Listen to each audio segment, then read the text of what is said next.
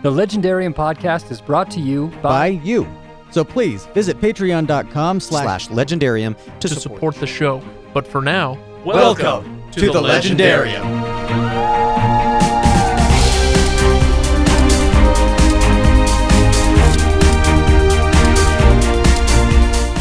Hey everybody, it's Ryan and Craig here for this episode on Dune. Just so you know, this is just all about the movie, and it's me and Ryan, so this is kind of red team stuff.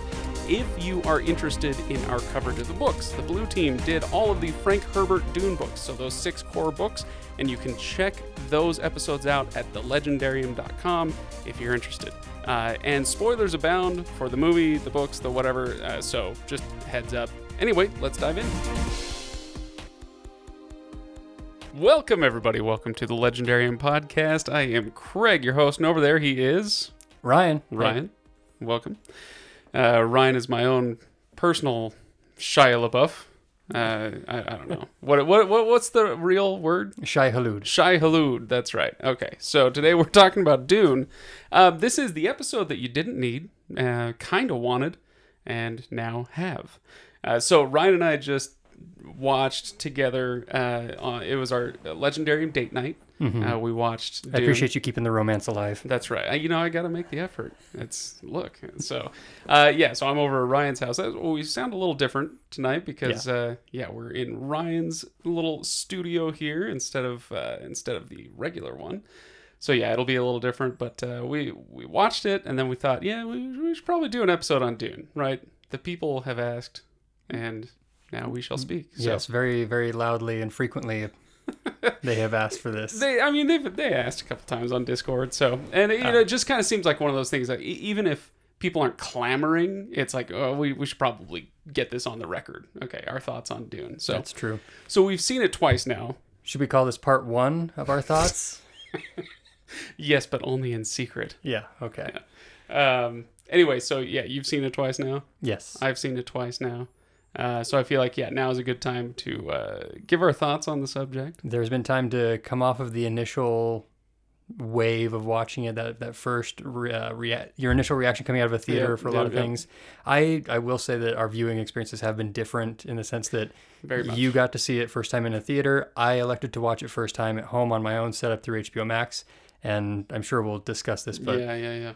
So, I think just to lay out our kind of unplanned episode here, what we're going to do, we'll talk about our experience with the movie so far, our thoughts on, the stuff that people have already talked about ad nauseum, but I haven't listened to or watched, on YouTube. So, these are all original thoughts to me because I don't care to go out and find everybody else's thoughts. I am more interested in purveying our own.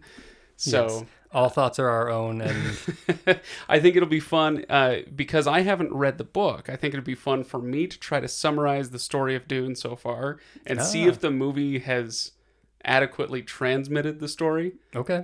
Or if we're missing anything, we'll maybe talk around some of the meta stuff. You know, how it was to watch it in the theater, HBO Max, whatever, that sort of thing. So yeah, makes sense to me. Cool. So Ryan, initial thoughts. Let's keep it high level first, and then we'll dive into the specifics. Did you like it? Is this a successful movie to you?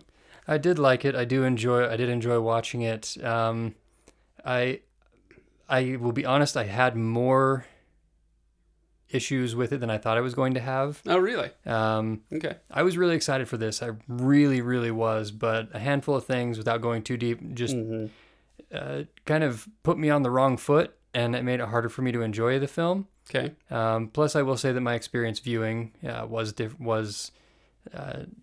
different because I didn't see it in a theater, and I think I think that I wish I would have experienced it first in the theater. Because now going and seeing it, I think I could still have a good experience, but it would be different. It wouldn't be like that first time. There's no going back. It's world famous tangent time. Did you ever watch Chuck? Oh, yeah. We've talked about this. The final episode or the final spoiler alert, I guess, for this decade-old show, where one of the characters gets his memory wiped. Yeah. And they're huge nerds, and so he gets to see Star Wars for the first time in Indiana Jones. Yeah, that's. But you can't do that. It's fantasy. You can't go back. So yeah, there's no going back to watch Dune for the first time. Yeah. So. Although I will say, okay, so to compare experiences and just to kind of get into whether it's worth it to watch it in the theater, now that I say you can't go back, you can't have a first time, I'm not so sure. Because as we were watching it here tonight, you've got a great setup. You got a decent TV, you got a good sound bar, you've got, everything you would want in a little home theater setup. Where I saw it, they had these speakers. They call them the refrigerator. They were apparently developed by NASA, and I don't understand the technology, but it's got something to do with different types of vibration. It's not regular sound vibration, so they can crank the sound without damaging your ears, right? And so, boy, did they have those things cranked. And I felt the movie the first time I saw it. The music, the sound effects, like when the bombs are dropping on Arrakis, when the Harkonnen reinvade, I guess, when they come back and they're dropping bombs, and like you're just feeling this go on. And so I loved it the first time I saw it, but I recognized even in the moment, I was like, I'm not sure if I like how much of this movie I'm even registering, because the experience is just washing over me. Right.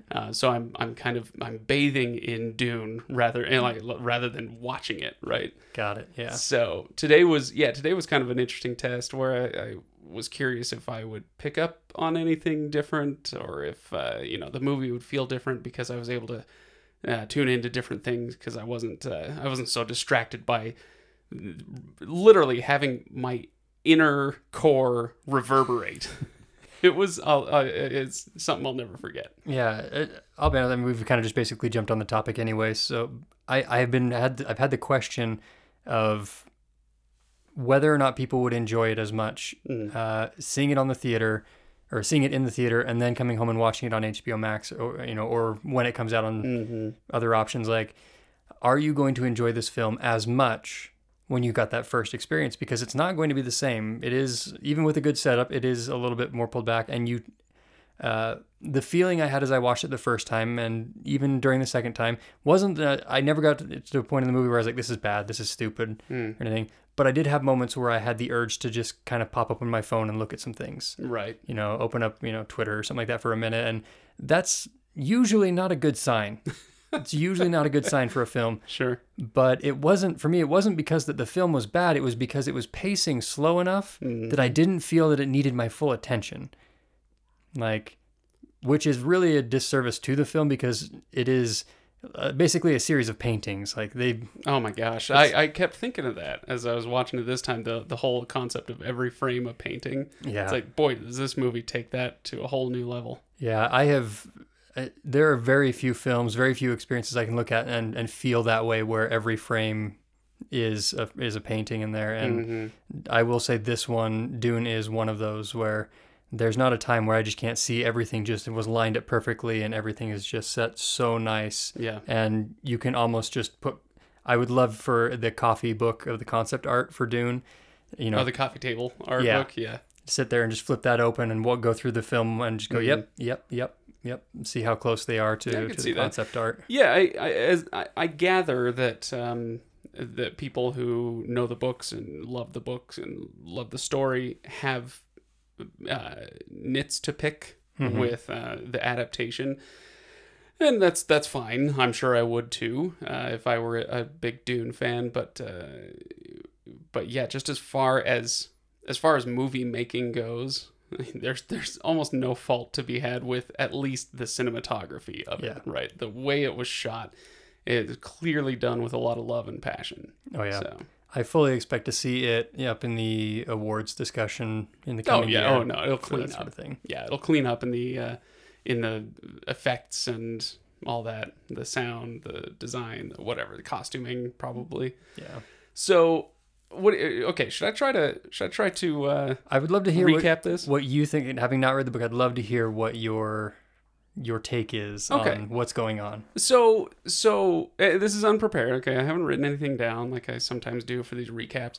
So here's what I gather: we've got a few factions. The two major factions, or I guess three major factions that we worry about in this movie, are the Atreides, the House Atreides. Okay, so that's the main family that we're following around, and then there's the Harkonnen and the Fremen. Fremen are the indigenous people on Dune. The Harkonnen have been there for 80 years, mining spice and getting really rich off of it. And now the Emperor has sent House Atreides. He's taken Arrakis, Dune, away from the Harkonnens and given it to the Atreides. Okay, you guys go mine this now. And it's kind of confusing. Why would he do this? This doesn't make a lot of sense, but I guess the Emperor favors the House Atreides now. Well, it turns out no, he hates House Atreides. And he did this so that the Harkonnens could then reinvade and kill them all and win the war between those two houses, and totally lay waste to House Atreides, right? So okay, yes. So far so good. Yes, pretty accurate so far. Okay, so as we're going to Dune, and this I picked up more on this the second time. We're heading to Dune. And there's the Bene Gesserit, the witch ladies, okay? And it's, I gather, all like entirely women. This is these are the Aes Sedai Yes. of Dune, and Lady Jessica, who is of the Bene Gesserit, gave birth to a son and taught him the ways of the Bene Gesserit. That's our main character, Paul Atreides, and he. So he has some of these magical gifts that she has. And they're not super thrilled that she gave birth to a son, but now he may be the child of a prophecy. And what I picked up on the second time is that the prophecy is a fake. Or it's a plant. That the Bene Gesserit went to Arrakis hundreds of years ago. They've been seeding this prophecy among the Fremen, the indigenous people of Dune, for reasons. Yes. That's as far as I've gotten with that. I don't know what the reasons are, but they set it up so that one of their people would lead the Fremen. I don't know what, like, there should be more explanation of that part of the plot line going forward. I did get that, like, okay, so they've been kind of breeding this magical ability, whatever it is. What do they call it in the movie? The sight, the sound, the voice. They've been breeding this sensitivity, this magic, basically, in the hopes that one day someone would be so powerful with this ability that they could see through and manipulate time and space. Is this correct? Yeah. And so Paul may be that person. Ooh, that's so interesting. But then what I don't understand is why it matters that be part of like some Fremen prophecy. Mm-hmm. Okay, so that's where I'm a little lost on that. Okay. So yeah. Anyway, so the Harkonnens come, they bomb the heck out of the Atreides. And Paul and his mother, Lady Jessica, are kind of exiled, and they're found by the Fremen, and the Fremen take them into their city, and that's where we end the movie. We're heading to the Fremen city. End of movie. Okay, so I feel like I got what the movie was giving me. Now my problem, and I got most of that. Like I said, there were a couple things that I picked up on the second time, but I got most of that the first time through. And then I saw people online saying like, oh, they left out this. They didn't explain the shields. They didn't explain the Ganjabar. They didn't explain the whatever. And I'm like, no, they kind of did. Everything you needed to know was there. Yeah, I got it. I understood. Okay, the slow blade penetrates the shields. And so when the bombs drop, they have special bombs that slow down, get through the shield, and then blow up. Like, it's not that hard to figure out. But I'm sure there's more, like they go into more depth and give you more situations with how the shields work and all that. And yeah, but I got it. It's the difference of being able to say, hey, I'm dedicating a page or a page and a half page, whatever, to what this is and why it is, versus I have 5 seconds of screen time to give this Right. to help you understand this point, because I'm not going to spend a minute explaining why the shields are the way they are and why the slow blade comes through. Like, no, that's for the book. Those are things that adaptations don't do well. Like, you don't want to spend that much time making sure that your audience has every minute detail. They need to know the basics. How does it work? The slow blade goes through. That's all you have to understand about the shield. Right. And you can move forward. Man, I got that. So yeah, there were some things like that. Like, I know people were complaining about some elements, and possibly rightly so. But again, as somebody who doesn't know the books, I came away with it feeling like, yeah, I got it. I understood the story. That's what I was worried about. I was worried that it would be too, you got to read the books if you want to like the movie. And I didn't feel that way. No, I don't think, I don't. I've read the books twice, or at least I've read Dune twice. I have not read much past Dune. So if this storyline decides to go further down the path, then I won't know. But I can say that this has been a pretty accurate representation so far of what's in the book. I was very pleased with that. And the other thing I was comparing this to a lot is the 1984 version of Dune, which I have seen 10 minutes of. I got right up to the scene where with the shields, the cubes around the actors is fantastic.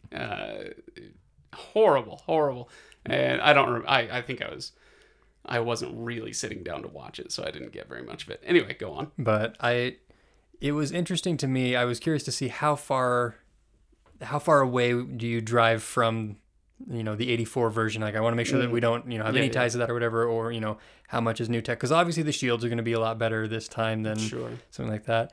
But I was still surprised how much of the visuals still connected. And my thought was just that, well, then that's got to be something that is so important to the book that both adaptations knew they had to hit it this way. They had to do it a specific way. Like what? To showcase. I'm just some of the visuals of where what Arrakis looks like. I mean, there's how many? It's sand dunes. Sand dunes, but where the Atreides lived there, some of the sequences, they're also on the other side, how different they did get in some areas, like the Harkonnens, the way that they look. In the 80s version, the Harkonnens look like people who live in a dumpster. And it was a very different feel for this one, which I liked a lot. I like this version obviously a lot better in terms of looks and feel, but that one, there's some classic moments in that 84. Oh, I don't doubt it. One thing that I did hear someone say that made a lot of sense to me, again, I haven't seen the whole 84 version, but I did see the first 10 minutes, and so I remember that there was quite a bit of voiceover from Paul. Mm-hmm. So his inner monologue is kind of going through, at least throughout those first 10 minutes, and this person was saying, it's kind of a feature throughout the whole movie. And while I'm sure that would annoy the heck out of some people, and possibly me in some situations, I could see where that would be useful in just explaining something. Give me a little bit of exposition. And maybe the least clunky way to do the exposition is with a little inner monologue, and if that's the least clunky way to do it, then it's probably best to leave it out. But I could see where it would be helpful, at least, in understanding the story. Yeah. And it might help you hear Timothy Chalamet, in the first 12 minutes of the movie. That's right. So we're watching it. Ryan hits pause. He's 12 minutes. Okay. Yeah. 12 minutes in. He hasn't yet said a line at full voice. Yep. The one thing that I would have liked, a little internal monologue or maybe subtitles for, is understanding the foreign words that they're using, or whatever the local words. Mm-hmm. So like what's the biznatch hatternack? I don't like I couldn't understand what the actual what the sounds were, So it's like, what's the biznatch? Well, there's a couple of them in there, and or the Shia LaBeouf, or the housekeeper. Her name is Shout Out Mapes. I don't know who Mapes is, but we're giving her a shout out. Like, what are these words? What are these names? Like Duncan, Idaho. I got that one. Thank you. That one's solid. No, there's a name that they call Paul, as in he talks about it in his one of the things that's recurring in the whole story is the visions he keeps having. Right. He has them before they get to Arrakis, and then Paul, once you are the Biznatch Hatternack. and as soon as the spice starts hitting his system, they start to get more prevalent and more in like he starts to see further More intense. Yeah, and they start talking about him being Muad'Dib. Oh, okay. Which in the book I don't remember exactly, and so if I'd say it on here and people would be like, "No, you're a complete idiot," and I'd be like, "Yes, you're right," but I vaguely remember reading in the book or hearing it, and Muad'Dib was like MAUD dash something, and in probably an apostrophe because this is sci-fi fantasy. It's got to be an apostrophe. But I remember because they only say it I think once or twice in here, and it's in the subtitle, and it's just Maudi, and I was like, I thought it was. I feel like getting the name, like if you write out in the book a specific pronoun like Shai Halud, that it should be accurate in the film, and I couldn't remember if that. So it just for a moment it took me out. Like I don't know if that's the right. I don't know that this is the answer, but linguistically it would make sense if, like, say that Bene Gesserit are going down and seeding these prophecies about the Muad'Dib,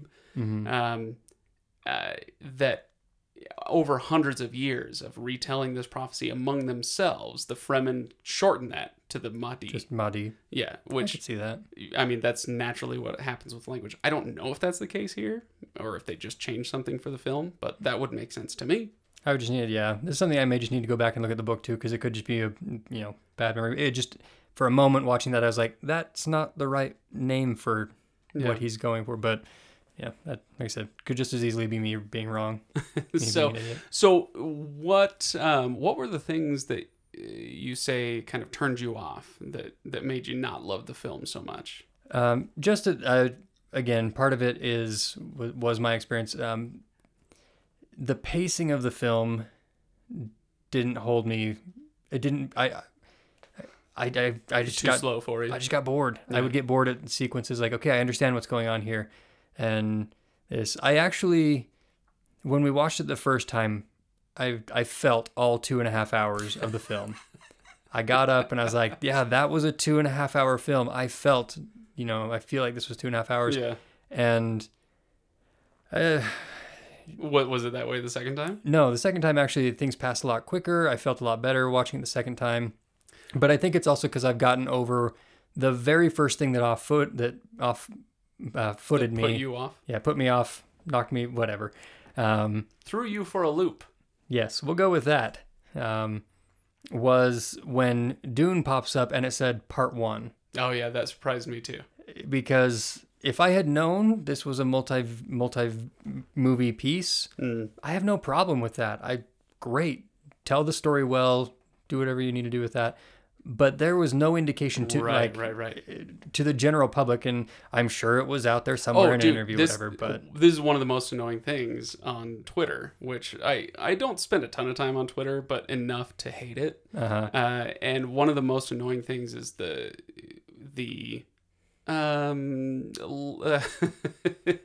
more annoying version of the Dune fan who gets on and says, "Oh, if you didn't know that it was just part 1, then you just weren't paying attention." It's like, no, that just means I wasn't reading every interview that the actors and director did leading up to the release. I wasn't keeping track of every single word that was said about it. So if somebody is, then great. I'm glad you're so excited for the movie. But for the general public like us, we had no idea going in. And something like that is such an easy fix. Add the words part 1 to your poster. Well, put it out on something. It must have been on purpose, though. Obviously it was on purpose, but why would they do this? My guess is that they thought that it would tamp down enthusiasm if people were like, well, it's just part 1 and they haven't even announced part 2, so I'm not going to bother. Well, that's the best I can come up with. Well, I can see maybe the studio, because there was talk, because they hadn't greenlit the part 2 yet. So if it's like, well, we're going to see how this one does before we release it. So we're not going to call it part 1 because maybe this might be the only one that's made. Right. Well, if this is the only one that's made, you've ended it. You've not finished the story. Right. It's still very much part one, no matter whether the second one gets released.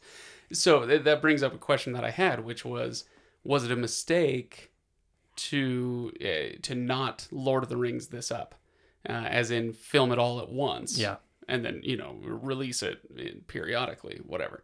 Do you think they should have filmed it all at once? The thing is, how much did this movie cost? This is like a $200 million movie. Yeah, right? It was budget up there. I want to vague for some reason. The number 168 million popped into my head, but that I'm pulling that out of maybe someplace other than my head too. 165 million. Oh, wow. That Nice. was close. That was close. So yeah, I could see it where the Lord of the Rings was a massive gamble, right? Nobody had ever done anything like that before, and there's a reason they don't do that now, really. It's a huge gamble, and so I can kind of understand from a business standpoint why they wouldn't do that. But then, like before the numbers were even in for the first weekend, Warner Brothers came out and they're like, yeah, we're doing part 2. Yeah. And it's like, what? I guess that was just to kind of drive the hype in that opening weekend. Mm-hmm. But it was really frustrating. It's like, you couldn't have said that 2 weeks ago? Yeah. Yeah. But I think the whole point of that whole sequence is just to say it was off-putting at the beginning and threw me for like, okay, well how far are we going in the story? Or are you, or even if I had known like, okay, you're going to do all of Dune, the first book, in part 1 in the first film, and then you're going to move on to the next Dune book in part 2. So is this going to become like a 5-6 part series and we follow all of the Frank Herbert books? How far are you taking this? Yeah. So I'll tell you, the thing that was most frustrating to me when it comes to the marketing wasn't that particular misdirection. It was the Zendaya misdirection. Yeah. Oh, what? Like, I'm a big fan of Zendaya. I was telling you about this earlier, Ryan, where she's a great example of what I call what do I call it? Physical compelling. No. When you are charisma. When you have charisma. Yeah. She has physical charisma. Not everybody has this, and I'm not talking about the fact that she's beautiful. Obviously, she's beautiful, but she's somebody who you can't take your eyes off her. She's really compelling. Something about her on screen. She did have some line deliveries that I didn't particularly care for, but just her presence. And so I felt like, oh man, I got robbed of some good Zendaya time. Mm-hmm. And I was promised with every poster and every preview or whatever they call them, trailer, every single bit of marketing was like, Zendaya's in this movie. I'm like, great, awesome. And luckily there are other actors in the show who have that physical charisma. So Josh Brolin is a great example of somebody really? Who has, oh yeah, I think so. I do. Okay. I again, some of the line deliveries were questionable, but just like as far as like looking at him, like you don't want him to leave the screen. I say the same thing about who played Leto? Oscar Isaac. Oscar Isaac, yeah, great like physical charisma. You don't want him to leave the screen. So anyway, I wanted some more Zendaya. Luckily, we'll get that in part 2, I suppose. Yeah, so. Definitely. I don't know. I can't really agree on the Josh Brolin thing. No, not a fan. I like Josh Brolin and I think he's a good actor. I just think that he's because of the character of Gurney Halleck it's very militaristic. It's very much and he played the part well. It was just very wooden and the character's not really. I don't know. Here's my point with the whole idea of physical charisma. I'm not talking about the performance. I'm not talking about the casting choice. I'm just talking about that individual. Yeah. And these people in your life as well. This isn't a movie star thing. This is just people have this sometimes. Sometimes it's some other type of charisma. But when it's on screen, that's a specific type. Where you just want to look at that person. So that's all I mean. Okay. Let's talk about the design. So you got into this a little bit where you talked about the what you call them, the hobo Harkonnens from the 84 version. Yeah. And in this one they're very what would you say, like industrial. Oh yeah, it's very tech heavy. Blacks, whites, grays, color schemes. Any color in there is always an off. Like it's something that is disturbing about that sequence. Right. The toxic greens, things like that. And then we've got the Atreides, who are what? How would you describe their Earthy. Yeah, I guess so. They come from a very wet planet, which was fun. I didn't really, it didn't sink in, so to speak. The first time I watched the movie, the first 20 minutes or so is just soaked. Yeah. Everything is soaked all the time. And then you flip a switch and there's no water to be seen anywhere. So yeah, that was pretty cool. I had a very random, this is tangential, Go so for people love it, but when they popped up the name of House Atreides' home planet, Caladan, I actually was wondering if that was used by the group who, Steve Erickson. He has a character named Caladan Brood. That's is that in Malazan? Malazan, yeah. In that sequence, and I was like, I wonder if this, if there's any sort of connection to that, or if it's just a name that they came up with. Yeah, it's I don't know. It's pretty. It's a pleasing sequence of syllables, isn't it? Yeah. Caladan, whatever. There's Cowlick. Did you just say Cowlick? Sure. Yeah. I mean, they may not look good, but they sound great. Got it. No, I don't know. What I want to know is who designed the ships. So there's ships, and then there's some kind of tunnel, like a space tunnel. That I gather that basically it's, and the sandworms are kind of similar. Like the sandworms are basically a combination penis, vagina, and eyeball. Very, very strange. And it really is the one-eyed monster just looking right at you, right? But the ship up in space was the same way, or whatever that thing is called. I don't know. Yeah, you remember the as a kid they have these tubes that are like they have like a colored jelly in it, and you can shake it. Yeah, you guys should have seen the motion Ryan just made with his wrist. It was fantastic. This is why this one's not on video. You shake weight it? Yeah, Shake weight? It's one of those big things. It's a a sleeve. I mean, let's be honest. It's what we called it while we were watching it. There's a fleshlight in space. Fleshlights in space. That's pretty good. But you know what? Thank you for listening. Support us on Patreon. Like and subscribe. What was I? Oh yeah, no. I mean, we can make fun of sci-fi all we want, but we did just watch over the summer Jeff Bezos fly into space on a giant penis. So like that was a whole thing. Yeah. Oh boy, that was fantastic. So good. All right. Other than that, other designs, other aspects, the ornithopters. Is that what they're called? Ornithopters? Yeah, the dragonfly helicopter type things. Yeah, I thought those cool. were fantastic. The whole sequence when you first are introduced to the sandworms in place, and the sandworm attacks the mining ship. That's already things that it feels real. It feels lived in. It feels real. Oh yeah, these are things. Oh, I don't know how how a balloon would lift 85 bajillion tons of machinery, but I'm just going to trust that they have some kind of gas I don't understand. Some tech that works on there. That's something that I did think was interesting about looking at the design of different aspects of the show, because we're laughing about the Harkonnen ship, but the design of all of the spacecraft is incredibly simplistic. Like when Atreides, when they come to land on the planet, all of their ships, they're basically inverted sand crawlers that just come down, trapezoid setup, come down there. The Emperor sends a convoy and they come in a giant just ball. There's not a whole lot to it other than that, and then it opens up and comes down very Hitchhiker's Guide to the Galaxy ship style. Yeah.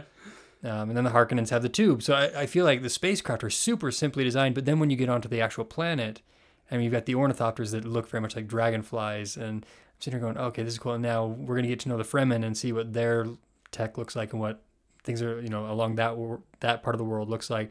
I'm excited to see what the design is, because what we've seen so far is really simple, really planet-based, and I really want to see the Fremen, who are the true planet owners, who are the people who have been here the longest, Right. what their stuff looks like.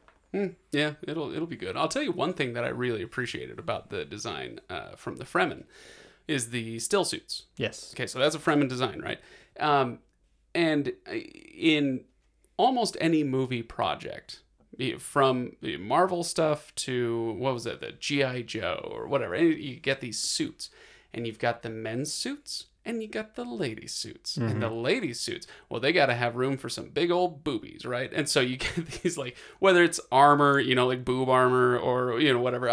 Gosh, what am I thinking of? Oh, Ant-Man and the Wasp, where it's like, jeez, okay, well, all right, whatever. You know, and you kind of roll your eyes a little bit most of the time and just let it go. Like, okay, fine, it's the movies. I actually, because that is the norm in movies, it jumped out to me that the suits were androgynous. And like, that we don't have to remind you that she has giant boobs underneath this. Like, no, it's a still suit. This is functional, and this is so you can survive in the freaking desert. And so that's one thing I actually really appreciated, was that it felt more real that way. Yeah. You know, like I didn't feel like, oh, I'm in the movies. It's no, I'm on Arrakis. Yeah. So I like that.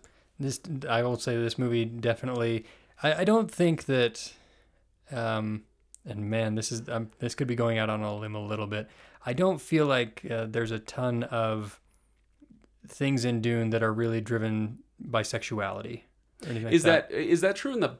I understand that's not true in the books. Like the Bene Gesserit are like sex witches, right?